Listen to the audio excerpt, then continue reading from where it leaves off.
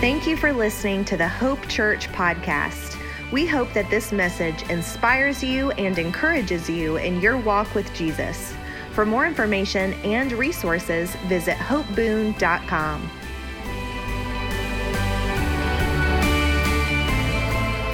So thank you for your honor. It's a huge blessing.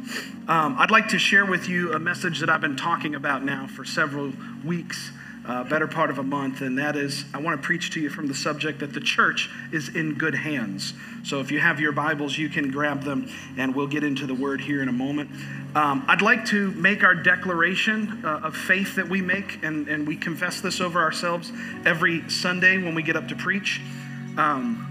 You'll see it on your screen if you don't have it memorized, and if you're watching us online, you'll see it on your screen as well. Let's declare this out loud over ourselves today. Can we do that?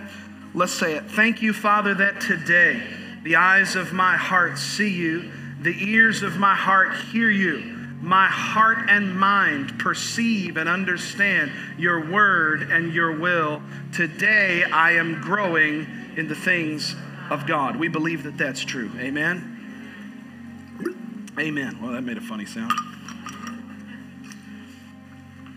Last evening, for those who were able to be with us, I had to get my timer going there, sorry. Last evening, for those who were able to be with us, we had a wonderful time looking back over our shoulders and commemorating the goodness of God and celebrating all that has taken place since first launching this church back in 2013. And this morning, I want to preach to you from this title, having celebrated. I want to preach to you from this title that the church is in good hands. Before I do that, can I pray over you before we get into the word? Heavenly Father, we thank you that the Bible declares that the entrance of your word gives light. Lord, I thank you that as we get into the word this morning, that your Spirit speaks out of your word and reveals to us the nature of Christ Jesus, reveals to us who it is that we are called to be. Lord, I thank you that this morning the light of your word shines and penetrates into the darkest parts of our hearts, revealing who you are. Thank you for your grace and your truth being delivered to us this morning. We ask you for wisdom. We ask you for eyes to see you and ears to hear you.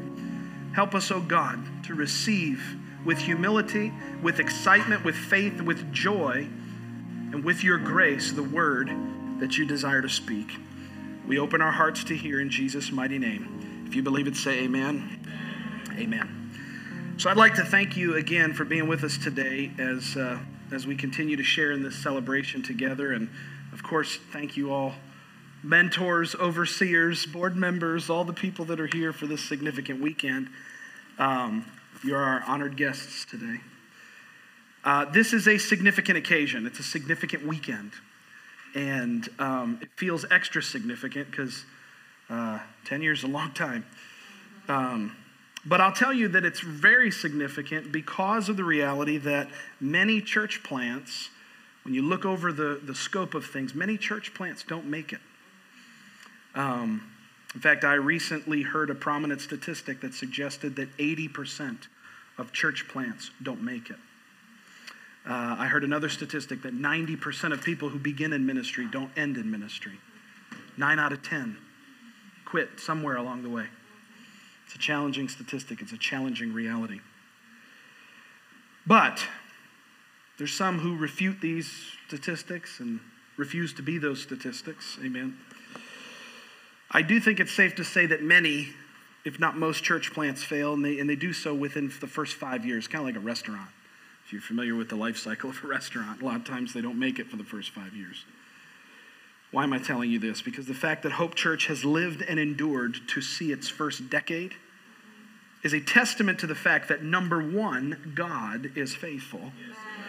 And number two, God has truly called us and empowered us to be here. If there was ever any question about the call of God and whether it was legitimate, 10 years don't lie, baby.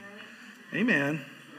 We're called and we're set up to be here, not by the will of man, but because of the heart of God for Boone, North Carolina, and for the surrounding regions that are close to here. I'm so honored to serve Jesus in Boone, which, by the way, is the greatest city in the universe, if you were wondering. Not the country, not the state, not the nation, not the world, the universe. I don't know if there are cities on other planets. I don't think there are, but if there are, Boone's better than you. I want to take just a second to review our history for those who haven't heard it before and help you to understand why I believe that the church is in good hands. The Church of Jesus Christ as a whole is in good hands, but this morning I'm especially talking about this church, and it is in good hands. For Brianne and I, the journey started back in Florida in 2008 when we first received the desire from God to move to Boone and plant this church. We pursued forward, leaving what was comfortable, and I mean comfortable. We were very comfortable in Florida. We had a dog.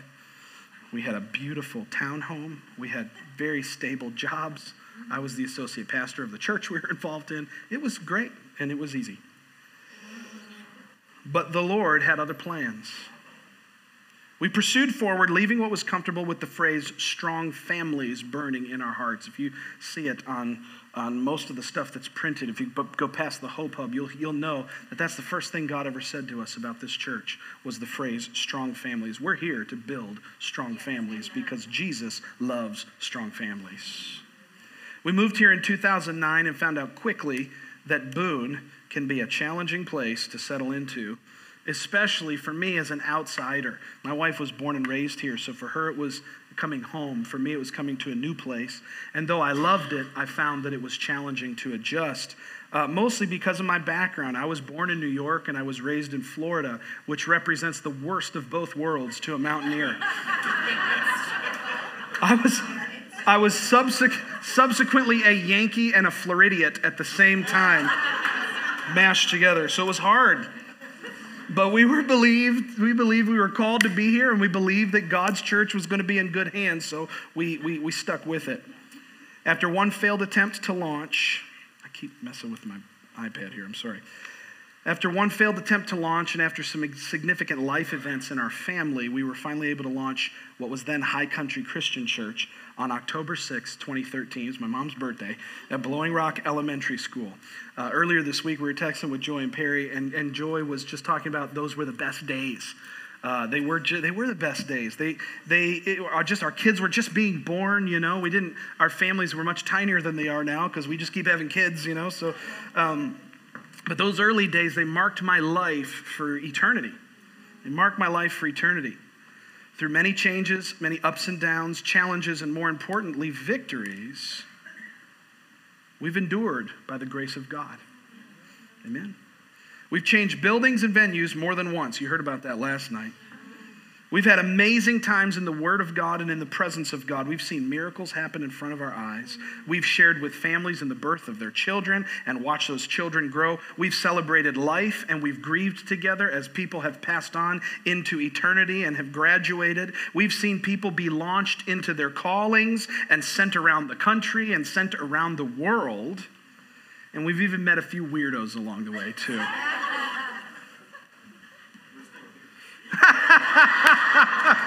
That's awesome. Amen. That's great. That's so great. Oh, praise God for the weirdos. Amen. I love it. Amen. In 2019, the Lord began to speak to us about renaming and relaunching this church. And we began to pray and ask questions and slowly move in that direction. And towards the end of the year 2019, that God spoke to my heart a very significant word. I didn't realize how significant it was at that time. In fact, I was standing right over there, and the Lord spoke to my heart. We were in a time of worship, and he said, a transformation of life in the coming year. A transformation of life in the coming year. We took that as our vision, and we said, okay, we're going to run forward. I don't think we even realized how much life would transform in the year 2020, but it absolutely did.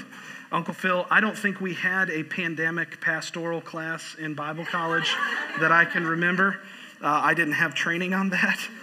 But I did, thankfully, have lots of instruction on how to hear from God and how to follow his voice and how to stay true to the word. And so at the beginning of 2021, January 2021, we renamed as Hope Church. And right in the middle of lockdown and COVIDs and masks and all that kind of jazz.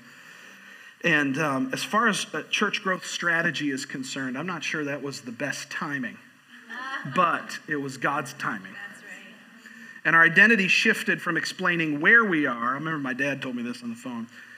Our identity shifted from being High Country Christian Church, which explained where we were, to being Hope Church, which explains who we were. We're here to bring hope, the hope of Jesus, which the Bible says is the anchor of our soul. In the book of Hebrews chapter 4 says God, that Jesus Christ is the anchor. He's the hope that is the anchor of our soul. And so we became Hope Church, and we've regained since then all the momentum that was lost during 20 and 21. And I'm so proud to report that we're a healthy church, and we're strong, and we're growing, and we're filled with a bunch of world changers. I'm looking at a bunch of world-changing people who are called by God. As one of my dear friends and mentors has said to me, we do not fear the future, we pioneer the future. We do not fear the future, we pioneer the future. And today, if yesterday was all about celebration and looking back, today is about celebration and looking forward. We're here to pioneer the future, and I can tell you something for sure. The church is in good hands. Can you say that out loud with me? Can you say the church is in good hands? Amen. Turn to Matthew chapter 16 if you have your Bible. I'm not going to preach for a terribly long time. Maybe just a semi-terribly long time. I only have 19 pages of notes, so we should go through pretty quickly. Matthew chapter 16. Now, I'm going to read for you a conversation that's happening here between Jesus and the disciples. I like to imagine that this happened around a fire in the evening. I don't know that that's Bible, but in my mind, that's how I imagine this picture to go. So I invite you to imagine how this conversation may have looked between Jesus and his 12 disciples. Matthew chapter 16, beginning in verse 13. And I'm going to read to you from the New Living Translation this morning. Matthew 16, 13, and it reads this way. When Jesus came to the region of Caesarea Philippi, he asked his disciples, "Who do people say that the Son of Man is?" Well, they replied, "Some say John the Baptist, some say Elijah, and others say Jeremiah or one of the other prophets." Then he asked them, "But who do you say that I am?" Simon Peter answered, "You are the Messiah and the Son of the living God." Jesus replied, "You are blessed, Simon, son of John, because my Father in heaven has revealed this to you. You didn't learn this from any human being.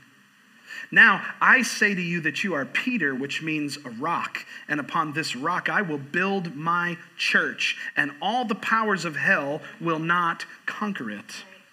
And I will give you the keys to the kingdom of heaven. Whatever you forbid on earth will be forbidden in heaven, and whatever you permit on earth will be permitted in heaven." What a huge passage. What a huge passage. If you've been with us for the past 5 weeks, you've heard me teach on a series titled Why, where we've been examining why it is that we believe what we believe. Well, last week's message was called Why Church? Or why the church. And so we talked a little bit about the church, and I even referenced and just briefly mentioned this passage, and I just love the way the Lord pieces everything together, because here we are talking about this passage. Denise is, from her prophecy and from her prophetic word, has written down about that passage. It linked up with what Sean said from the offering, and with what Pastor Don was saying in what he had to share. None of this was planned. I just think you need to know that the Holy Spirit's lots smarter than all of us combined, and so he just knows what he's doing, and God's moving here this morning. But what a big passage. We talked last week about the word church, and it's the Greek word ekklesia. I talked to you about that.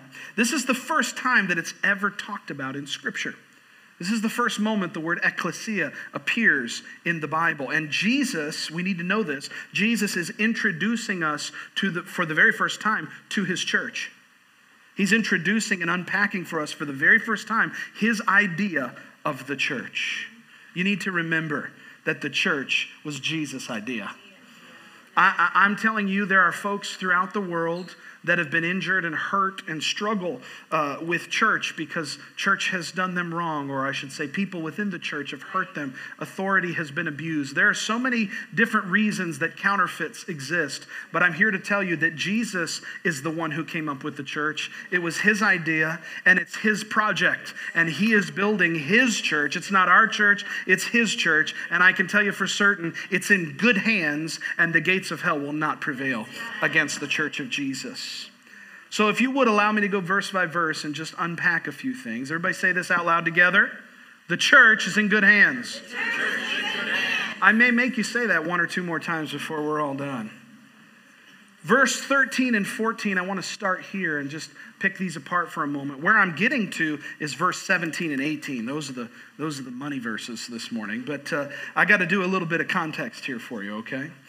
Verse 13, Jesus asks a very interesting question. Who do people say that I am? Who do people say that I am? One of the first things I notice is the mass confusion in their answer.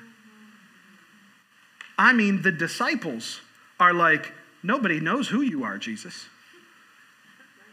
It's mass confusion in these streets. People don't know. Some think you're Jeremiah. Some think you're a different prophet. Some think you're John the Baptist. That's really weird. John the Baptist was alive at the time that this was written. So it's like, okay. Some think you're Elijah. There was mass confusion in what they had to answer, but it highlights for us a reality of something, and that is that those who have never encountered Jesus, those who've never had a personal revelation of who Jesus is, will always have a misunderstanding of who he really is. If you haven't encountered the risen Lord, you know, Paul was famous for persecuting the church until he met Jesus on the road to Damascus. He had a personal and intentional interaction with the Lord Jesus, and that forever changed his impression of who Jesus was. You see, when you see Jesus, you get changed. When you see Jesus for who he is, you get changed. He doesn't change. Your knowledge of him, your revelation, your understanding of him changes. Matthew Henry, in his commentary on this passage, states of the culture of that time, he says that they had a high opinion of him, yet not high enough. They had a high opinion of Jesus, but not high enough. And I'm here to tell you that in my time on this earth, I recognize that society is exactly the same way today. That culture recognizes Jesus as holy, but not quite the Messiah. Oh, Jesus was a good man. He was a prophet. He was a great moral teacher. But I'm not ready to make him Lord yet. I don't know that I recognize him as the way, the truth, the life, the exclusive answer to God's problem with sin. I'm here to tell you the world still thinks this way. And here's what jumps out at me about this. If this critique on culture that I just shared with you is not enough to help us to understand what our calling is, then I don't know what will. If the fact that the world doesn't know who Jesus really is doesn't explain to us what our motivation should be in taking the gospel into this world, I don't know what's going to do the trick. There's a reason Jesus said, go into all the world and preach the gospel. Why? Because the gospel reveals the true nature of Jesus as the Son of the living God, the Lord of creation, and the King of glory. And notice how Jesus frames this whole thing. He says, who do people say that I am? Did you notice he didn't say, who do the Pharisees say that I am? Who do the Sadducees and the religious leaders say that I am? He didn't ask that question. You want to know why? Or why I believe he asked that question? He says, who does the common man say that I am? Because I believe that whenever God wants to do a move in the earth, he finds some common people who are hungry enough to trust him. Some average, everyday folks like you and me, and who just are passionate about him and are willing to sacrifice all for the call and pray till something happens, and then he begins to use people like that. Who do people say that I am? Who does the common man say that I am? And then he turns in verse 15 and 16 and he says, and who do you say that I am? Now Peter's answer is flawless theology. It is flawless doctrine. You are the Christ. I love the old King James. Thou art the Christ. Probably if you say it with an English accent, it's even more dramatic. Thou art the Christ,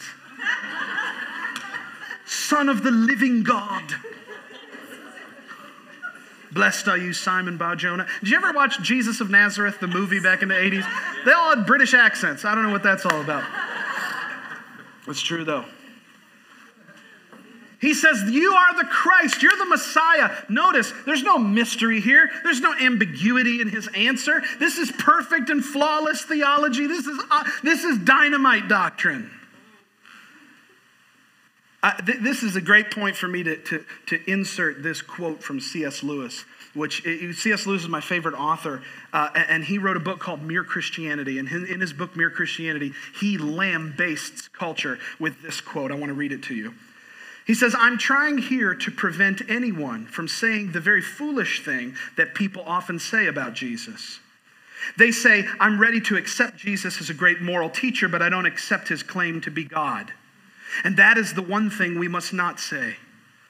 Lewis says, a man who was merely a man and said the sort of things that Jesus said would not be a great moral teacher. He would either be a lunatic, on the level with a man who says he's a poached egg, or else he would be the devil of hell.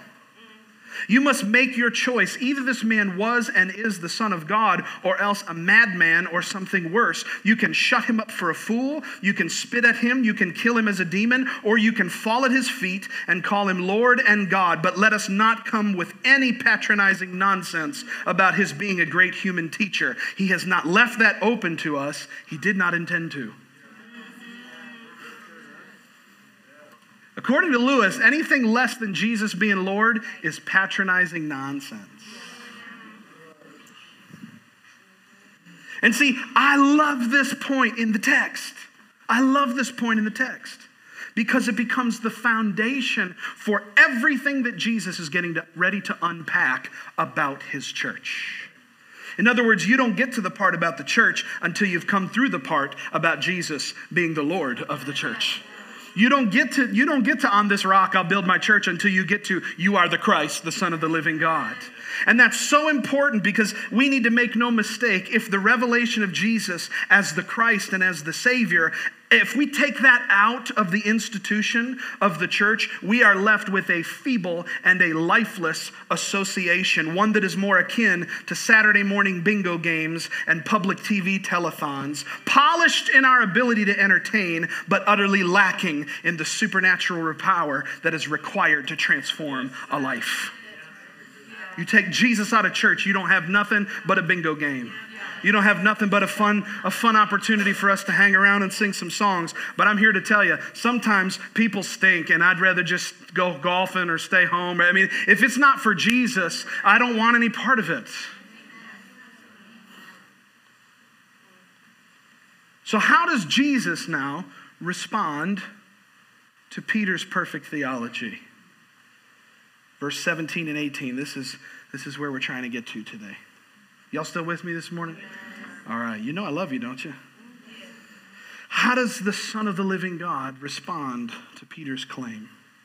First of all, he recognizes that it was the Father's revelation to Peter. And he introduces us for the first time to this holy organism called the church. And he says these words, and this is the meat of it for me. He says, on this rock, I will build my church. I will build my church. The church is in good hands. Why? Because Jesus said, I will build my church.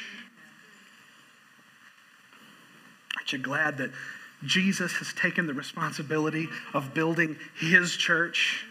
That it's not us here just trying to figure out what is the right combination of programming to grow and build a great organization. I'm so glad that that's not why we're in this. Amen? Yes. Listen to how Jesus spells this out for us very specifically. If you're taking notes, I would encourage you to write down these next few things. He spells this out for us in very simple terms. He says, I will build my church. Let's look at the first two words. I will. I will. The church is the personal and willful mission of Jesus himself. I will build my church. It's his personal and willful, intentional mission. I've said this statement for about 15 years now, and I've taken some flack for it over the years, but I stand by it. The church is the most important thing on God's agenda. The local church is the most important thing on God's agenda. Some people say, I don't know about that. Well, it's okay. You're wrong. The church is the most important thing on God's agenda. Why do I recognize that? Because of Jesus' language here. I will build my church. Now, look, I have nothing wrong with world missions and the call to evangelism. All of that is of utter and supreme importance. Guess where it happens? Out of the context of the local church. When Sean and I went to Bible college, where's Sean? Where did you go? Where's always back there? When Sean and I went to Bible college, we went to a Bible college that was part of our local church. You see, the church is not a man-made idea. The church is the personal and intentional desire of the head of the church, Jesus Christ. Because of that reason, the church is in good hands. He goes on to say, I will build my church. Why is that significant? The church has his direct involvement and his divine design. The church has his direct involvement and his divine design. Anybody ever build anything before? Did you ever do it without your hands? Of course not. How do you build something? You get some tools, you get some materials, you use your hands to put it all together. Jesus is intimately involved in the building of his church, and it's according to his divine design. He's piecing us together. Like a master watchmaker piecing together the intricacies of a beautiful and expensive watch, putting every little cog, every little spring, every little lever and piece in just the right order so that the whole thing begins to turn and make motion the way that it's supposed to. God, the Bible says in the book of Ephesians, that he has brought all of us together and that the whole body of Christ is held together by that which every joining, every relationship in the kingdom is holding the body together. Jesus has pieced us together in such a perfect way that the church becomes the thing that begins to flourish in his sight. He's building his church, and because of that, the church is in good hands. He goes on to say, I will build my church. There's too many men and women throughout the ages that have tried to build their church. There's too many men that have taken the words of Jesus and assigned it to themselves and said, I'm going to build my church. I'm going to build my kingdom. I'm going to build my thing. You come be a part of my thing. I don't want to be a part of your thing. I want to be a part of the Jesus thing. Amen. I want to be a part of what he is building in the earth. I read you this quote, and I'll read it again to you. I read this last week in our sermon on why church. This comes from that really thick book that I told you that I brought with me on my honeymoon, Foundations of Pentecostal Theology. Can you believe I brought a textbook with me on my honeymoon? Gracie said, yes, okay. You're cut off. That's it. I'm just kidding. No, of course I brought a textbook with me on my honeymoon. My favorite class in Bible college was Greek, so textbooks it is. This is what Guy Duffield says about this passage. He says, when Jesus said in Matthew 16:18, upon this rock I will build my church, he placed emphasis not on the word church, but on the word my. The church is unique not because it is called a church, but because it is the assembly of believers, watch this, who belong to Jesus, who constitute his body. We are his holy possession. We are this assembling and gathering people that are the holy possession of the King of Kings and the Lord of Lords. It's not my church, it's his church. It's not your church, it's his church. And for that reason, the church is in good hands. Because it is Jesus who is building, because we are in his hands, guess what? He goes on to say that the powers of hell will not conquer the church that he is building. Though the powers of hell may conquer the church that someone else is building, the powers of hell have no defense against the church that Jesus is building. The gates of hell have no ability to resist the onslaught of the kingdom of God when it is walking by faith as sons and daughters daughters of the living God, proclaiming the gospel in this earth. The devil's got no defense against that. The church is in good hands. Why? Because it's in Jesus' hands. Now we get to verse 19, and Jesus lands the plane in a very unique way. Are y'all still with me? He turns a corner here in his language. He turns a corner here in what he's saying. And he says, I'll give you the keys to the kingdom of heaven. What does that have to do with building a church? He was just talking about building a church. And now all of a sudden he's saying, I'm going to give you some keys to something called the kingdom of heaven. What does that have to do with the church? Well, everything. What does Jesus mean when he says, I will give you the keys to the kingdom of heaven? What is he emphasizing here? I actually don't believe that it's a complicated answer. I've heard a lot of teaching on this passage. I grew up in a pastor's home. I went to Bible college. I've been to church every Sunday for every day of my life almost. Every week. I've never missed a Sunday, except when I went to Italy. So it's like, I've just been in church my whole life. I've heard countless sermons about this, and I've heard lots of complicated answers about the keys to the kingdom. Okay? So what is Jesus trying to emphasize for us here in the last few minutes? He says he's going to give us the keys to the kingdom. Well, let me tell you about a story in my life that happened when I was 19. And it was when my love affair of Porsche 911s began. Now, if you're wondering, the word Porsche is a 2-syllable word. It's not Porsche. If you say Porsche in front of me, I'm going to correct you. I just need you to understand that, okay? I was 19 years old. I was working for a gentleman by the name of Tony Fiacco. Half the 2 front rows know that name. He's a family friend. He's gone on home to be with Jesus now. But he had a business in Sarasota, Florida, and I had a job working for him. And we were leaving the one office to go to the other office. And I was leaving with him, and my dad was there that day. And the 3 of us came out of the building, and he said, I'm going to ride with your dad to the office. And he tossed me the keys to his Porsche 911. It was a Carrera 4. It was a 993 body style. It was painted in black, and it was the last year that they did the air-cooled model. And it was just such an amazing experience. Oh, I love that car so much. That was the day my love affair with Porsche began. But I tell you that, why? Because I find it so interesting that Jesus, after he's talking about this grand design that he is the architect of, the author and the finisher of. Jesus is both the architect and the finish carpenter of the church. He started it, he dreamed it, he mapped it all out, he laid it all out, and he has been building it since day one.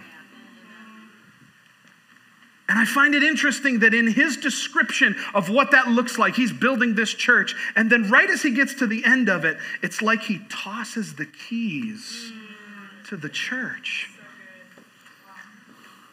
You see, we think of keys, or at least I do, and I've heard this preached a lot, and it's not wrong. It's just one way to look at it. We think of keys as principles, right? Like, what are the keys to having a great marriage? What are the keys to having a this, to having that, to having the other? We think of keys in terms of principles, and that's not a wrong thing to do. I do believe the kingdom of God operates according to principles. But if you ask any 5-year-old what a key does, they'll tell you it opens something. It gives you invitation and access into something. Why does Jesus tell us that he's going to give us the keys to the kingdom of heaven? It's because he's offering to us an invitation and providing to us access into what he is building. He just spent 4 verses telling us he was going to build the church and hell itself wouldn't be able to stop it. And then he turns around and says, here you go. Here's the keys. Jesus he's saying something here. He's saying, guys, disciples, lean in. I'm building the church. Let me let you in on something. I'm giving you the keys. I'm letting you in. I'm giving you access. I'm sharing responsibility with you. This is the greatest delegation move of any leader in the history of the universe. Jesus says, I am building something that is going to be the expression of the kingdom of heaven in this earth. And guess what? I'm giving you access. I am entrusting you with what I am building. I'm building this thing called the church, and I'm giving you the keys. The conclusion is this: the church is in good hands. Why? Because it's in Jesus' hands. Why else? Because it's in our hands. Because he's given it to you. And he's given it to me. He's invited us to be stewards of that which he is building. He's given the certificate of occupancy for the church has been signed. The keys have been turned over. We're at the closing table with Jesus when we say yes to his calling. And he goes, here you go. I'm giving you the keys. He's placed his prized possession into our hands. What access, what responsibility, what joy we have been given to share in what he is building. I told you about the Porsche, but I didn't tell you this part. It was a great day. One I'll remember forever. When we pulled out of the parking lot, my dad and Tony are in Dad's car, and they're kind of out in front of us, and me being a good son and a wise employee just followed very gently, very gingerly, very carefully. I can't bang up the boss's car, y'all. I can't afford to hit a curb. You understand? So I drove that car cautiously, very slowly. Why? Because I was stewarding something that belonged to another. And then something happened. We got on the highway.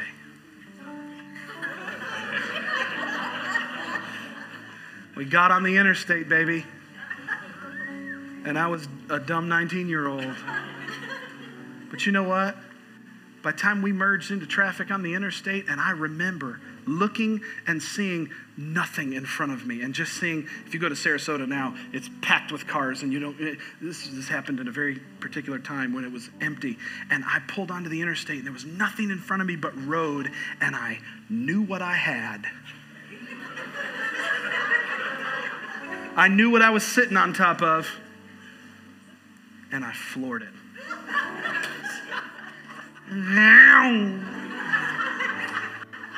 I beat them to the other office by a solid 15 minutes. Tony was nervous by the time they got there.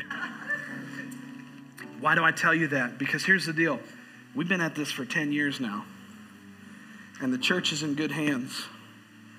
And the church has been in good hands this whole time, and it's still in good hands because it's in the hands of Jesus, and it's also in your hands, and it's also in my hands. And I'm here to tell you that in the past 10 years, there have been seasons and times and moments when I've pastored very cautiously, when I've pastored by taking those turns real nice and slow, making sure I figured out how this thing actually works. How does it drive? How does it turn? Where's its balance points? What does the brakes feel like? All the stuff you think of subconsciously when you're driving a car. I did it so cautiously, but when I got out onto the highway, I needed to floor that thing. And I'm here to tell you, it's 10 years in, and I'm a full-time pastor now. I'm 40 years old. I got kids that are growing. I've got a wife that supports me and loves me, and I am ready to floor it. I'm ready to floor it. It's time to get on with some vision that's been lying dormant in our hearts. It's time to move forward. What about the next 10 years? About the next 20 years? About the next 30 years? Can I tell you about those? Y'all want to hear about the next 10 years? I'm putting a goal in front of us this morning.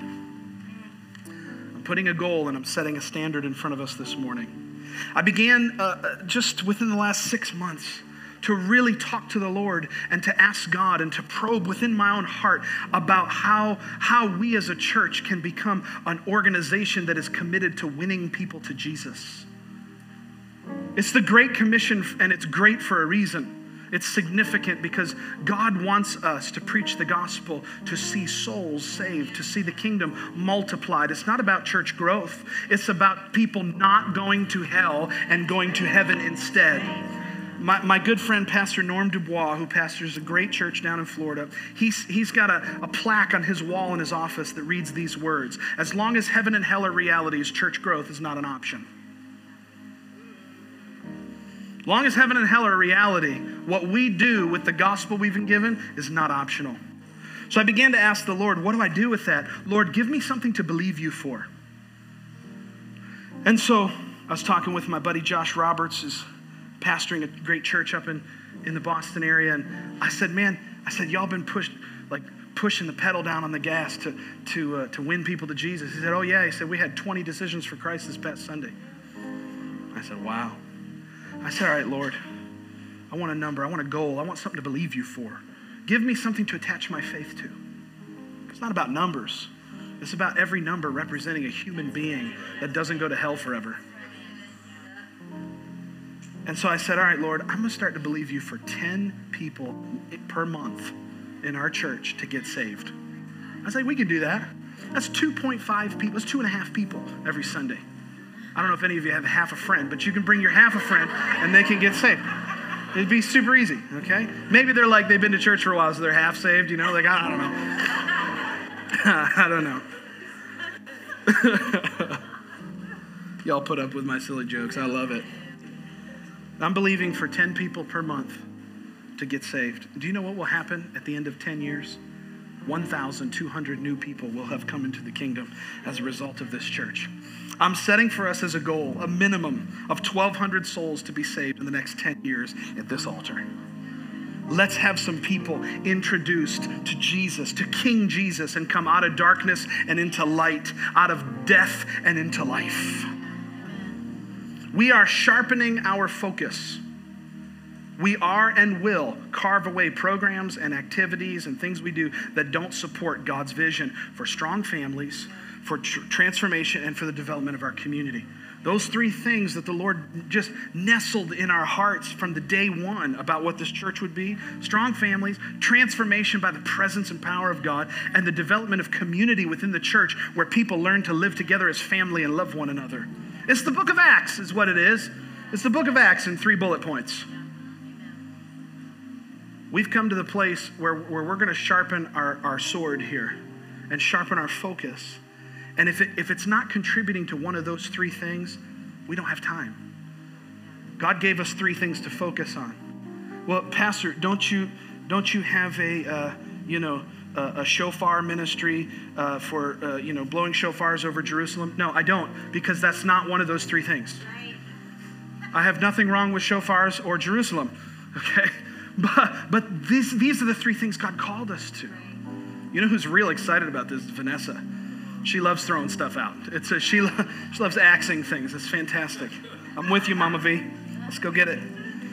We're sharpening our focus, and we will double down on the activities and the programs that do support God's vision. It's His vision for this house. That's going to mean that we will spend more money, we already are, spending more money and allocating more resources, listen, to develop kids, to develop students, to develop young adults, and to develop marriages like never before. Kids, students, young adults, and marriages like never before. Why? Because Jesus loves strong families. We will, this one gets me excited. You're going to love this one, Pastor Ron. We will develop intentionally more leaders in this next year than we've developed in the past 10 years combined. We're already on track to do it. Beginning in January 2024, Hope Church will no longer have volunteers. You're like, what? Does that mean everybody's getting paid? No.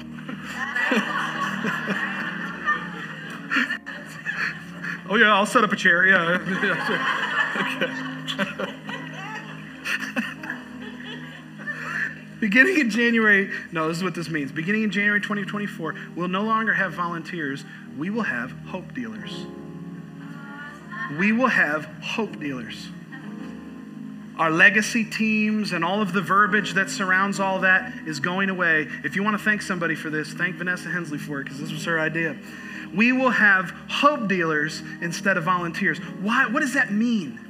That means that if you're working on guest services team and you see somebody come in the door that's downcast because the devil's been working on them all week long, you don't have to wait for Pastor Josh to pray for them at the end of the service. You have been deputized to be a dealer and distributor of hope right on the spot, and let the love of Jesus pour out of you so that you can become the hands and feet of Jesus no matter where you're serving. If you're pouring coffee, pour coffee and put a little hope in that thing and give it to somebody that needs it. You're deputized to take the life of Jesus that's in you and pour out. We're not interested in volunteers.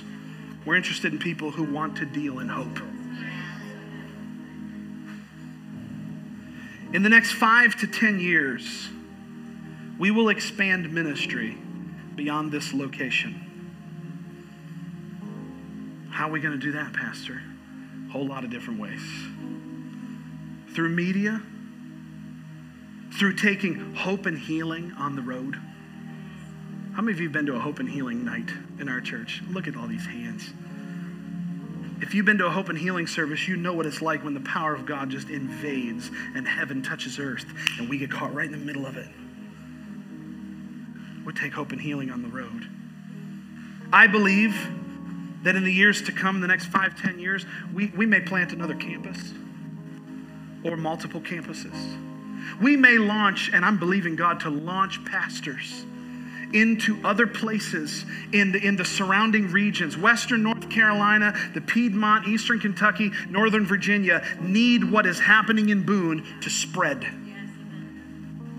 I believe God's mobilizing us in the next 5 to 10 years to take ministry beyond this location. And I can tell you, I don't know what it's all going to look like yet, so don't ask me. But I'll let you know as soon as the Lord keeps talking to me about it. But it's building and it's burning and it's growing in me the same way it did back in 2008 in Fort Myers, Florida, when I was called to come here. In 2024, where's Angel? Angel, are you in here? Angel, in 2024, we will begin the process of launching Spanish ministry to take what we're doing and making it accessible to our brothers and sisters in the Hispanic community. The Hispanic community in our church is growing. And there's people who need to hear that Jesus is the Savior in Espanol. Okay? We're going to do it. And by God's grace, I'm believing sooner rather than later, we're going to make our home in a permanent facility. Amen? This is where we're going. Pastor Josh, what's it all look like? I don't know. Stick around and find out. Amen? God's going to do it. Not because we don't know what we're doing, but because we're just listening. We're HBO. Hear, believe, and obey. Hear, believe, and obey. We're going to hear what he says. We're going to believe it, and we're going to just endeavor to do it. Amen. Now, earlier this week, I felt the Lord speak this to my heart, and I feel compelled to share it with you. He said these words to me. And I know a lot of pastors use the God told me card. They like to play that a lot. And I do that, but I do it with fear and much trembling. Because it's a heavy thing to carry the word of the Lord to a generation. Or I should say it's a serious thing. So I say this seriously, but I believe God spoke this to my heart this week. He said, I'm raising up leaders who have enough humility to honor the past, enough conviction to seize the present, and enough faith to pioneer the future. I'm raising up leaders who have enough humility to honor the past, enough conviction to seize the present, and enough faith to pioneer the future. God is looking for those who are ready to lead rather than follow. And I don't know about you, I want to be in that number of people. Amen. Can you stand up on your feet this morning? As we close, I want to ask you to take a moment and ask the Lord how you fit into this vision. Maybe God's calling you to partner with this church through prayer, through resources. Maybe you're watching us online and you're listening somewhere and you don't live here, but you want to be involved. There's room for you. Ask the Lord. If I could just have everybody just not move around for a second. If y'all could just be still and let's honor this moment real quick. I want you to ask the Lord how you fit into this vision. If you're here and you say, Pastor, I want to be involved, but I'm not involved yet, just reach out to us this week. Contact the office. We'll get you plugged in. There's places that you can get plugged into. But I want you to ask the Lord, Lord, how do I fit into this vision? What have you called me to do? How can I get involved in your purpose and help move it forward? Lord, you've tossed me the keys. Show me how to drive. I want to close by praying over you. And I appreciate that you've allowed me to go a little over my time. But I want to pray over you this morning. And I'm believing that God's going to do something special in your heart. Father, I thank you for every person who's here. Thanks again for listening to the Hope Church podcast. Our church exists to see people from all walks of life know Jesus, connect and grow, discover their purpose, and make a difference in this world. If you would like to connect with us further, or if you need prayer or assistance, please visit us at hopeboone.com, where Jesus loves you, we love you, and your life counts.